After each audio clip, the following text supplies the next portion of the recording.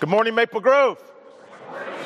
All right, I'll take it. Hey, this morning we're jumping back into our verse-by-verse study of the Gospel of Matthew, specifically the Lord's Prayer, the powerful prayer that Jesus unveiled in his Kingdom Manifesto. And yeah, I know it's been a minute, right, since November 20th, but we're jumping back in today. And so far we've looked at the first 44 words of this prayer. And remember, our calls us into community, into relationship.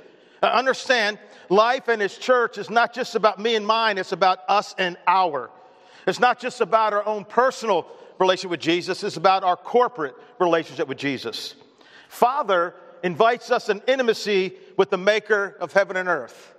Yes, God is the sovereign king of the universe, who breathes out stars, who holds oceans in his hands, stretches out the heaven like a canopy, yet he's also our Father. Behold, what love the Father's lavished on us, that we should be called children of God, and that is who we are. Who art in the heavens reminds us that God is great, God is near, and that there's always more going on than our eyes can see. Hallowed be your name calls us, calls me, calls you to live lives that are different and distinct from the world around us. Lives that passionately pursue a personal, practical, progressive holiness, bringing honor and glory to God's name by the way we live out our lives. Your kingdom come, your will be done, on earth as it is in heaven, reminds us that we're part of a kingdom, that we are people called and empowered to show the world a different and better way to live. As we help to restore garden intimacy, one life at a time, bringing hope to the hopeless, freedom to the captive, food to the hungry, drink to the thirsty, belonging to the lonely, purpose to the drifting, salvation to the lost. Give us this daily bread. Transforms us from fear to confidence, from grumbling to gratitude, from selfishness to selflessness, from trouble to trusting, from greed to contentment, and from merely living to life. Reminding us that our greatest need this day and every day is to depend on and connect with our Father who art in heavens and Jesus, who is the bread of life. And forgive us our debts as we have also forgiven our debtors. Reminds us of the sheer power and beauty of God forgiving us and the absolute necessity that we do the same to those who sin against us. Talk about 44 words that are just overflowing with power, purpose, peace, perspective, praise, confidence, and hope. Amen? This morning, we're going to dive down into these next 11 words and lead us not into temptation, but deliver us from evil. Before we dive into these two words, I just want to remind us of the first two conversations we had in this new year. On January the 1st, we had a conversation called Becoming Your Best Me in 2023. And you were asked and harassed to fill out this Becoming Your Best Me in 2023 values survey and setting some 252 goals: intellectual, physical, spiritual, and relational. Listen, you do not have to stay where you are. This year really can be different. And this simple sheet could be a roadmap to get you to where you want to go, to where God wants you to go. If you fill it out, if you share it with someone, and you refer to it often. And last week, in a message called This Is a Football, how about those Jaguars, man? I'll tell you what, I don't know if you watch football, but when you're behind 27-0, that's not good. And you wind up winning the game, you throw 4 picks in the first half, 3 in the first quarter, and you come back and win. So it's never too late, right? No matter what, I love sports analogies, so no matter what the scoreboard of your life is reading right now, right? With God, you can always have a comeback. Amen? In this conversation last week, we talked about some of the key fundamentals that we have to focus on as a church member. Things we need to do, need to be devoted to. That we need to be devoted to the Word of God. We need to be devoted to prayer, to communion, and to the fellowship, which we demonstrate by attending regularly, serving passionately, giving generously, and living togetherly. Devotion to the mission, show people Christ, bring them to Christ, build them up in Christ, and send them out in the world for Christ to make a difference for Him. And we closed off last week with this time where we all were still seated with eyes closed, and and I ask people to stand if they want to be more devoted this year to his church than ever before. And there was no peeking. I wanted to peek so bad, but I didn't. And I think a lot of people stood up to say, you know what? I want this year to be different. I want Maple Grove to have her best year ever, right? And if we all do our job, that will happen. And so just two questions. Have you filled out your values / 252 goals sheet yet? You know the answer. Will you fill it out? And will you be more devoted to his church in 2023 than ever before? Any no's out there? Okay. That would be pretty tough to say in public, even though we may kind of maybe live it out sometimes. Okay, what we're going to do right now is I'm going to pray. Before we do that, we're going to take two. Take two and welcome those around you, all right? Say hi. Find out what their favorite candy is or something like that. Let's pray. Heavenly Father, we thank you for the opportunity to chat with our friends, get to know a few new people, to be in your house. And Father God, I pray that we will lean into your word this morning, knowing that your word is alive and active. God, I pray that you'll help us to become the people you want us to be. In Jesus' name, amen. And lead us not into temptation, but deliver us from evil. And understand, on my table right here, I have some things, and they are all instruments of death. And now bugs don't know it, but they have an enemy. An enemy that is bigger, smarter, faster, stronger, and more determined than they are. An enemy that stays up late and invests large sums of money to figure out ways to lure little bugs and other pests to their death. And on this table are some of those instruments of death. Question: why do they do that? Like, why would they choose to enter into something that is designed for no other purpose than their death and destruction? Well, you see, their enemy has done extensive research and has discovered that you cannot say to a bug simply, choose death, and have them choose it. Therefore, every one of these items on this table involves deception. They involve a promise of life. Yeah, bug looks at them and thinks, man, that sure looks good. It smells good. I bet it tastes even better. And so we'll look at a few of these instruments of death right here. Okay, what I have right there, a power kill mousetrap. Outsmarting rodents since 1898. Easy to use, large strip pedal, convenient, clean, and humane. Okay, I think the mouse could disagree. And so you pull back the kill bar until it clicks, and the trap locks in place, apply the bait, and just wait. And so here's what we have here. Make sure I do it the right way, because I could get smacked. Oh! Crayon. Woo! Okay. And many of us know this. The Roach Motel, where roaches check in, and they don't check out, right? Okay. And what I got here, okay, this is a raid ant baits. Ants are attracted by the bait. Ants eat the bait and return to the colony. Ants share the bait. Isn't that nice? With the queen and others, killing the entire colony. Kills ants for up to 3 months. All right. Instruments of death. Here is the Taro spider and household insect trap.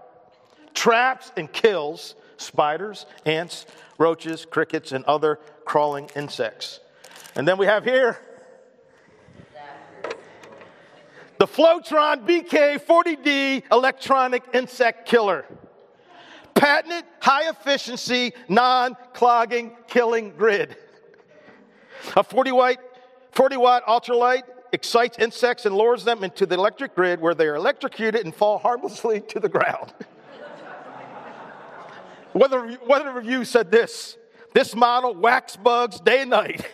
Death, the flying insects. You see, a bug looks at that and they think, wow, that's a really cool looking light. I think I'll just cruise on over and get a closer look, then zap. Now hear me for a minute, like you don't always have to do that, right? And let's try to get inside a bug's head for a minute. And you would think after a while these bugs would wise up. You think they would notice that underneath the light is a tray with the bodies of hundreds of the little friends who have gone on before them. And listen, electrocuted, dead, crispy, toasted on the bottom of a bug zapper was not where they intended to be. But as we have mentioned several times in the last few weeks, it's direction, not intention, that determines our destination. But still, you think there would be at least one thoughtful bug who would say, oh, all right, wait a minute. I'm starting to see a pattern here. All of my friends that have flown that way have never come back. I'm not going to fly any closer, but that really is a nice looking light. Zap. Apparently, they all say to themselves, I know what I'm doing. I'm strong enough. I'm smarter than the other guys laying on the bottom of the tray. I'm much too clever. Even if everyone else gets zapped, I never will. And we know what happens, don't we? We know the rest of the story. They, like their friends, end up on the bottom of the tray, dead, crispy, fried, electrocuted by a 40-watt ultraviolet light bulb. Yes, there are ways that seem right to a bug, but they only end in death. But only a bug would be that stupid, right? I mean, only a bug would mindlessly fall for the same trap that has killed countless other bugs. Unfortunately, we know that's not the case. I mean, if we listen closely, we will hear the killing grid and the 40-watt ultraviolet lights of this world cracking like a bowl of Rice Krispies. Snap, crackle, pop, zap, zap. Listen, zapping is no respecter of persons. The rich, zap. The poor, teenagers, the elderly, pastors, construction workers, teachers, homemakers, students, pastors. I put them in twice. Nurses, salesmen, business leaders, Republicans, Democrats, Christians, non-Christians, zap, zap, zap. And lead us not into temptation, but deliver us, stay, from the evil one. And let me show you another instrument of death. I forgot to bring it. It's not here. I meant to bring an apple. Okay? So put on your imagination caps. Anybody want to guess what kind of bug this one catches?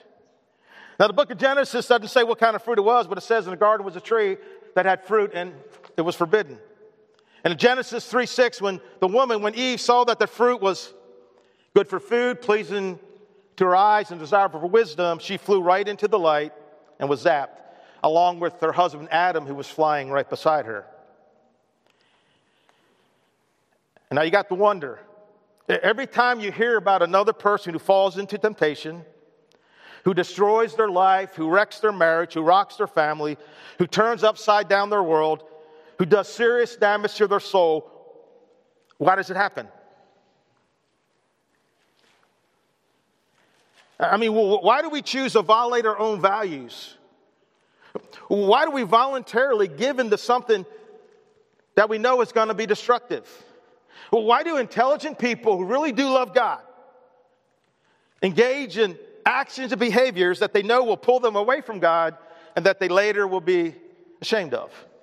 Why? Understand the Bible says that a huge part of that reason is that, like the bugs we talked about earlier, we have an enemy. An enemy who's bigger, faster, stronger, smarter, and more determined than we are. And since Genesis chapter 3, this enemy has stayed up night and day and investing all his time and energy looking for ways to lure us in and zap us. Understand the Bible is very clear on this. You may not like it. You may not want to think about it. You may want to ignore it. You may choose to think this is just church talk, pastor talk, no big deal. Doesn't apply to me. But the truth is you have an enemy. An enemy who hates you and who longs to destroy you. An enemy who wants to see you electrocuted, dead, toasted on the bottom of his tray. Hey, tell the person to your right, to your left, you have an enemy.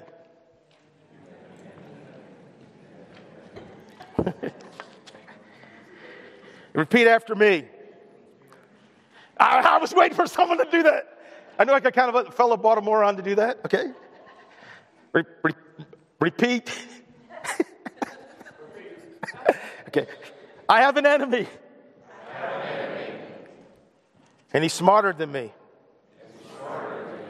And he's stronger than me. And he hates me. And he's more determined than me. Guys, it's true. We have an enemy. This church has an enemy. Your marriage has an enemy. Your family has an enemy. Your children have an enemy. Your friends have an enemy. The people around you in this room have an enemy. This world has an enemy. And he's even now, as we sit in this room or watch online, making plans for our destruction. Question, who here believes that the Bible is true and that we can trust what it says? Awesome, right? Y'all do. Here's what the Bible says about our enemy, a few verses. First verse. The thief's purpose is to steal and kill and destroy. John 10:10. That's what the thief, that's what your enemy, that's what Satan wants to do to your life and the lives of those you love. Steal, kill, and destroy. And you know what? As we look around at the bottom of his tray, he's doing a pretty good job. Snap, crackle, pop, zap, zap. Paul says the following in Ephesians chapter 6 about our enemy. A final word. Be strong with the Lord's mighty power. Someone say, be strong with the Lord's mighty power.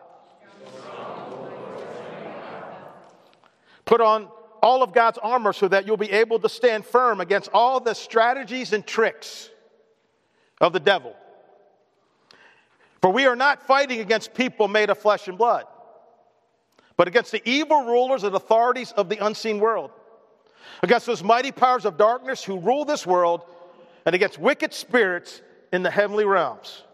I mean, Paul's making it clear in these verses that we are in a struggle, that we are in a fight, and not against people, but against the devil, against an unseen enemy, against a wicked enemy, against an enemy with mighty powers of darkness, against an enemy who has many strategies that he's been honing for centuries, all designed to attract you to his 40-watt ultraviolet light so he can steal, kill, and destroy.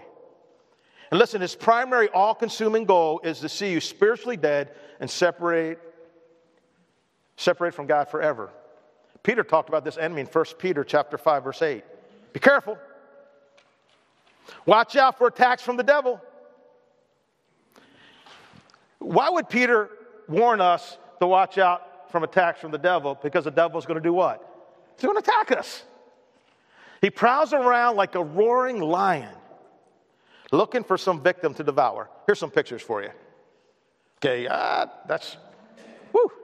And here's one. Here's another one. Hey, there's no blood. Well, maybe a little. Okay.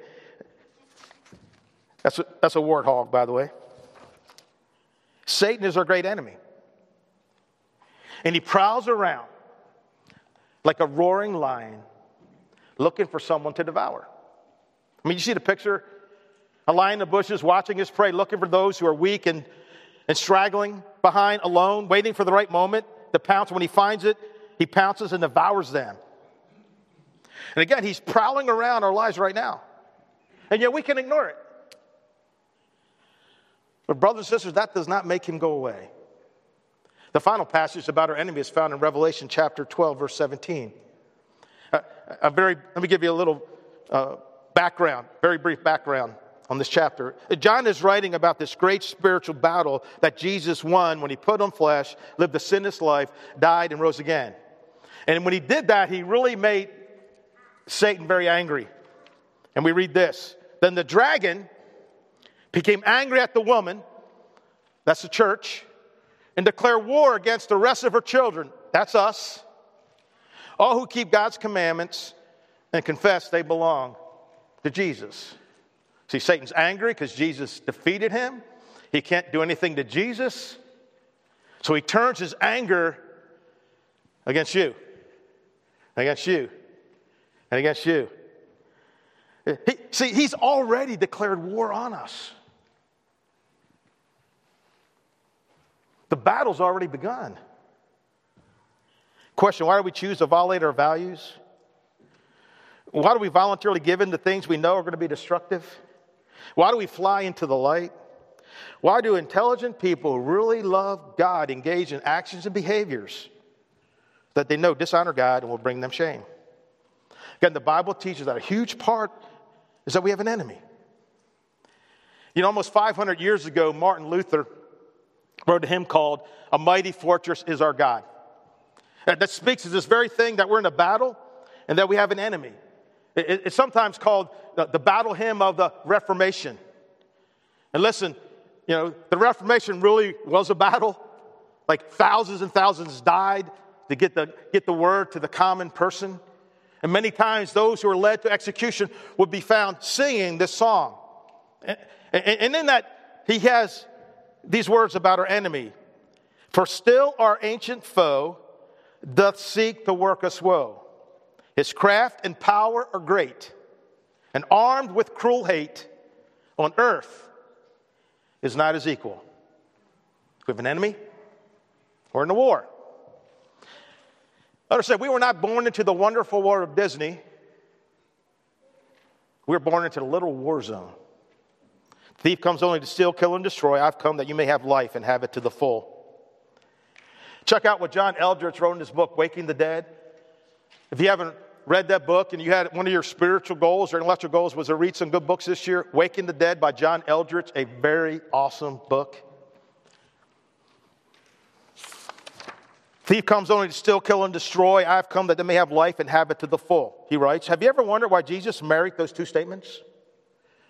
Do you even know he spoke them at the same time? I mean, he says them in one breath. And he has his reasons. By all means, God intends life for you. But right now, that life is opposed. Someone say that life is opposed. It doesn't just roll in on a tray. There's a thief. He comes to steal and kill and destroy. In other words, yes, the offer is life, but you're going to have to fight for it. Because there's an enemy in your life with a different agenda. So like it or not, whether we want to think about it or not,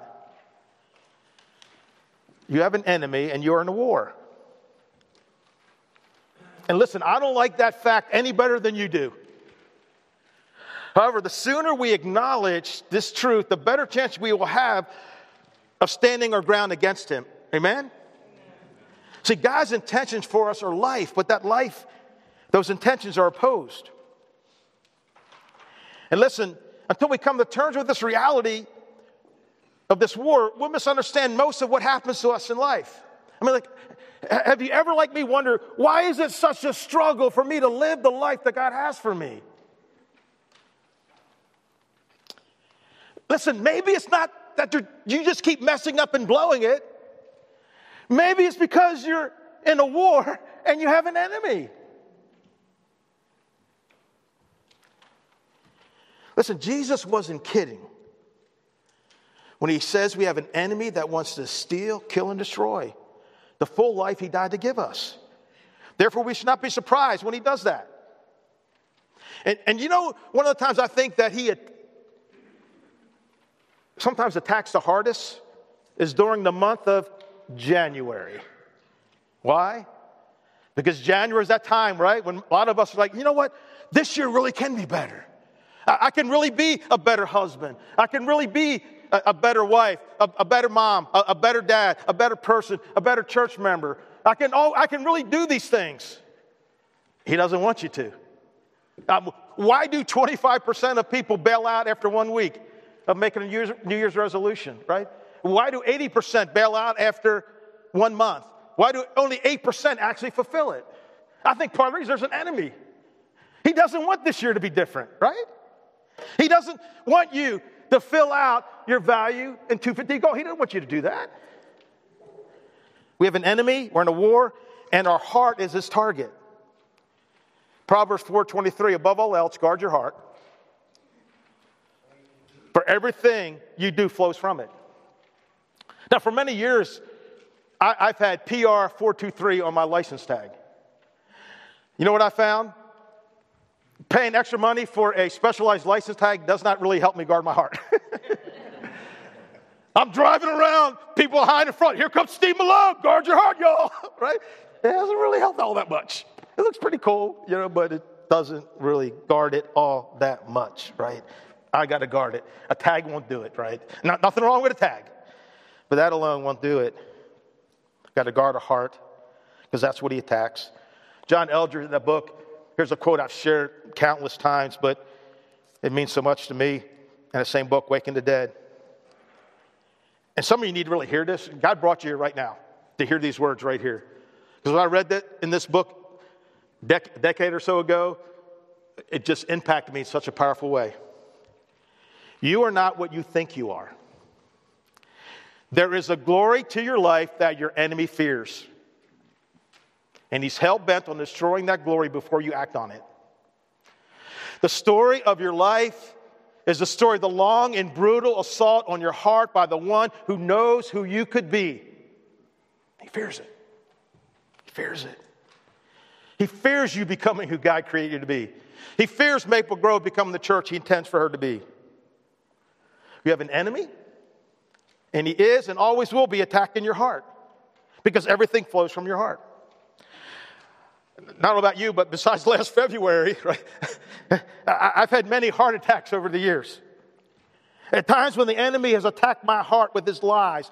Lies about who I am. Lies about who I can become. Lies about where life can be found. Lies that lure me into his light. And I've fallen into temptation. And have gotten zapped. Doing things I should not do and not doing the things that I should do.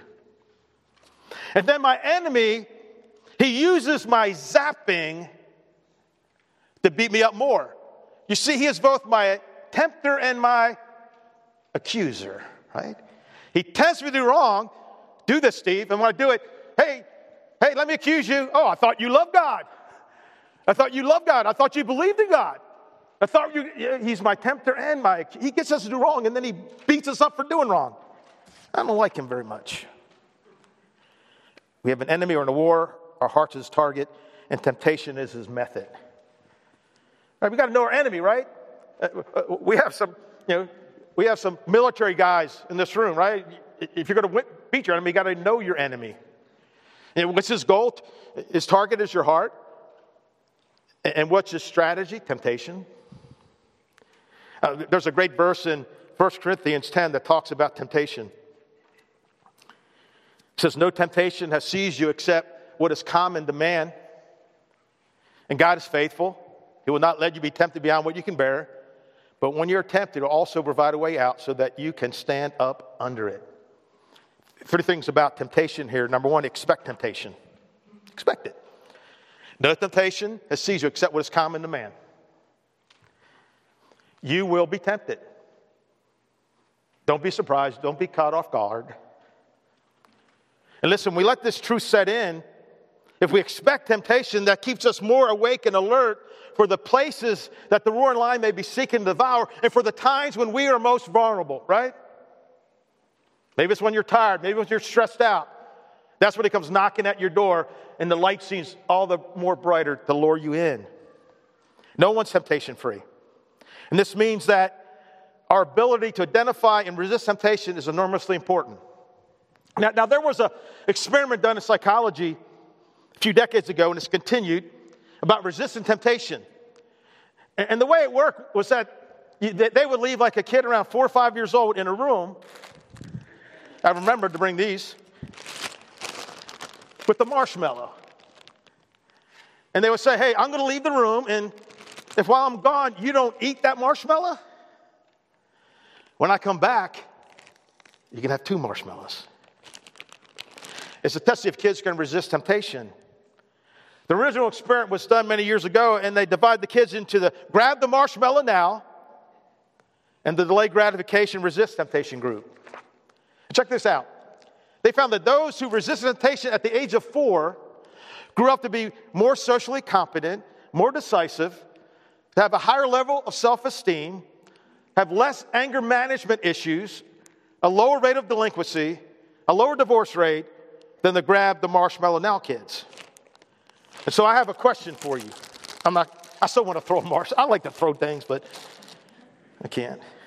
This wouldn't hurt that bad, though. What's your marshmallow? Ooh, maybe. What's the temptation that you can't or won't resist? Understand, temptation is nothing more than a method of our enemy to lower us into his light and away from the life God has for us. So what's your marshmallow? What temptation of the enemy do you find difficult to resist? Maybe it's a problem with lust. Maybe it's gossip or anger or pride or lies or resentment or bitterness. Maybe it's experiencing pleasure, being popular, or an addiction. And maybe it's a desire for the things of this world. And maybe it's putting off doing the things you know you should be doing in regards to your marriage, your family, your church, your spiritual growth. Maybe it's being so judgmental of other marshmallow eaters. So what's your marshmallow? Do you know? I'll tell you who knows. Your enemy knows. He knows where your weakness. He knows where to attack you with his strength. The second observation is that God controls the intensity of our temptation. And God is faithful. He'll not let you be tempted beyond what you can bear. See, as a Jesus follower, there's no temptation that we'll ever face that is not first filtered through the loving hands and caring eyes of our Father. See, God will not let you be tempted beyond your ability to resist as a Jesus follower. He doesn't make that promise to anyone. That's a promise he makes to us. I mean, doesn't that encourage you? Right? That it has to go through your dad first? Encouraging. But this also means we can never rationalize our sin by saying, I couldn't help myself. It was just too powerful to resist. They made me do it. If they didn't, I wouldn't. Bottom line, God does not leave that excuse open to us. He never intended to. Resist the devil, James says, and he will flee. But he'll flee, but it will take some resistance. Get it? Whew, I'm not sure you wanted it. Good. Here's the deal. God is great and God is good. He's with us all the time and he's watching so closely and he knows just how much we can handle. And he will not let it go beyond that. And that is such good news. But again, that also means there are no excuses when it comes to falling into temptation. My circumstances are just so bad. I'm so weak. I'm going through some really hard times. That's not the teaching of Scripture when it comes to you and I falling into temptation. Expect it. God controls the intensity, and God always provides a way out. But when you're tempted, He'll also provide a way out so that you can stand up against it. And when we're tempted, we need to look around, and because there's always a way out. We might have to run. We might have to fight. It might be just a big no or to exercise self-control, but there's always a way out. Like maybe you're getting angry with someone. You feel it building up. You're about to lose it, right? And next thing you know, you get a notification on your phone. Verse of the day pops up. Proverbs 29:11. A fool gives full vent to his anger, but a wise man keeps himself under control. It's like, okay, God, I guess that's my way out. I was about to blow up. You knew I was losing it. You put the brakes on, and you popped up a verse to give me a way out and not act in the wrong way. Expect it. God controls the intensity. He provides a way out. Listen, Jesus concludes this great prayer by talking about the realities of evil and about the need for our Father to lead us in such a way that we do not fall into temptation and find ourselves doing evil. Now, the word into is kind of huge to me. See, it's one thing to walk by a pig pen, It's another thing to fall into that pig pen, right? So Jesus includes a model prayer by saying, lead us not into temptation, but deliver us from doing evil. And he wants us to pray that because we have an enemy, we're in a war, and because we really could end up doing evil stuff, and because none of the incredible stuff Jesus talks about in this prayer will ever become a reality in our lives unless we overcome our enemy and his plans to pull us away from Christ. I understand, in between us and being drawn into real community hour, in between us and seeing God as our Father who art in heavens, in between us and living a life that honors God, hallowed be your name, in between us and having the kingdom, this new way of life reigning over us and through us, in between us receiving and giving forgiveness, forgive us our trespasses, and we forgive those who trespass against us, stands a powerful enemy, and on earth is not his equal. So Jesus concludes, and lead us not into temptation, but deliver us from the evil one. And listen, we need to pray those 11 words every day, more than once, and especially when we start today. Understand to be forewarned is to be forearmed, right? And what I want to briefly do is talk about some of the things we can do to overcome the enemy. We'll finish this next week, by the way, because it's like it matters. Now, we've already kind of talked about one already, right? You know, if we're to overcome temptation and falling into evil, we need to acknowledge we're in a war, and we need to know our enemy. Know his target, our heart, know his goal, steal, kill, and destroy, and know his method, his battle strategy is temptation. Again, we're going to talk about a bunch more next week, but here's one that we can take home today. We're facing temptation. Ask God for help. Yeah, our enemy's too strong for us, but he's not too strong for God, right? I mean, on our own, we are toast, electrocuted, fried, laying on the bottom of his tray, but with God's help, we can resist and overcome. Amen? Wow. Amen? Amen. You're all good, I know. I'm not making this up. Check this out. You, dear children, are from God, 1 John 4:4, and have overcome them because the one who is in you is greater than the one who's in the world. Amen? God's greater. Hey, God, could you help? A little help here, God. And again, in that battle hymn that Martin Luther wrote 500 years ago, here's a few of the words. A mighty fortress is our God, a bulwark. It's a fortress, never failing, right? It's not going to fail. It's not going to fall. Our helper, he amid the flood of mortal ills prevailing. Did we in our own strength confide, our striving would be losing. We depend on ourselves, we would lose. We're not the right man on our side, the man of God's own choosing. Doth ask who that might be? Christ Jesus, it is he. Lord Sabbath is his name. From age to age the same, and he must win the battle. We ask God for help. Father, lead me not into temptation and deliver me from doing evil things. Not just evil big things, even evil little things. Maple Grove, I love you guys, and I do, and I want you to know this. There's evil in our world. Not all people are good. Not all people are trustworthy. Not all things are true. Not all experiences will grow you in your relationship with God. Yes, this world is filled with sin and sinners and Satan and demons and injustice and evil and folly, worldliness and darkness. And if we're naive and foolish and gullible, we're going to get caught being led into all kinds of temptation to sin and participate in evil. And lead us not into temptation, but deliver us from evil. You see, those words are a heartfelt prayer to our Father. Father, I agree with you. I don't want to be led into temptation. I don't want to do evil things. I don't want to walk away from you, so keep me close. I don't want to dishonor, disobey, disrespect, or disregard you. So I'm asking you, could you please help me? Help me, because sometimes I'm stupid. Sometimes I'm foolish. Sometimes when I'm tempted, I wander off and I'm prone to doing evil. Please help me to see what's coming so I can resist and avoid it.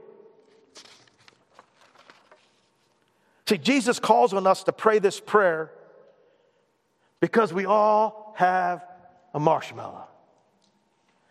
We all have weak points the enemy wants to attack. And too often we wait till after we fall to pray. Do we fall into sin to pray? Now, when you fall into sin, pray. Good thing to do, right? When you're in trouble, it's a good thing to cry out to God for help. Our Father is a good Father. He loves to deliver, redeem, restore His people, right? But it's even better to pray in advance. Pray before you fall into temptation, before you end up doing evil. So pray offensively. Pray before. Pray before you've blown it. Get it? Good. And that's why praying the Lord's Prayer is so important. That's why we should, with thought and understanding, pray this prayer every day and throughout the day. Because it really does have the power to change everything. Every one of us wrestles with this temptation business. We all have a marshmallow. And when we're wrestling, we need to remember, I want you guys to remember this little zapper. Next time you're tempted, maybe it's later today, maybe it's later this week, I want you to remember the damage it will do to your soul. Because giving in to temptation will cause you to violate your integrity. It can destroy a relationship. It can damage your reputation. It can create guilt, shame, and despair. It can disrupt and hinder your worship of God. It can lead you into hypocrisy and deception. Brothers, it's just not good. So ask God to help you not to fall into it. Remember, God will not lead you tempted beyond what you can bear. He will always make a way out. Maybe you've been battling temptation for a long time. Maybe you're discouraged. Maybe the truth is the battle is not going so good. Maybe you're not even making all that much of an effort. Or maybe you're wondering right now, is there enough grace for me? Is there any hope? Will things ever be any better? Answer, yes, yes, and yes. Never forget that in Christ, there is always grace enough. Amen? In Christ, there's always grace enough. Amen? In Christ, there's always hope. In Christ, things can always get better. Yes, we have an enemy. He's strong, but God is stronger. And He's already won the battle. And He can and will deliver us.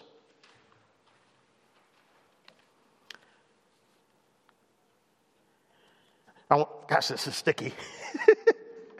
All right. Sorry. I could have kept that in my head, but you know how that goes, right? I'm going to close with some more words from the battle hymn of the Reformation. And though this world with devils filled should threaten to undo us, we will not fear, for God has willed His truth to triumph through us. The prince of darkness grim, we tremble not for him. His rage we can endure, for lo, his doom is sure. One little word shall fell him, right? God and Satan is not a fair fight. God will destroy him.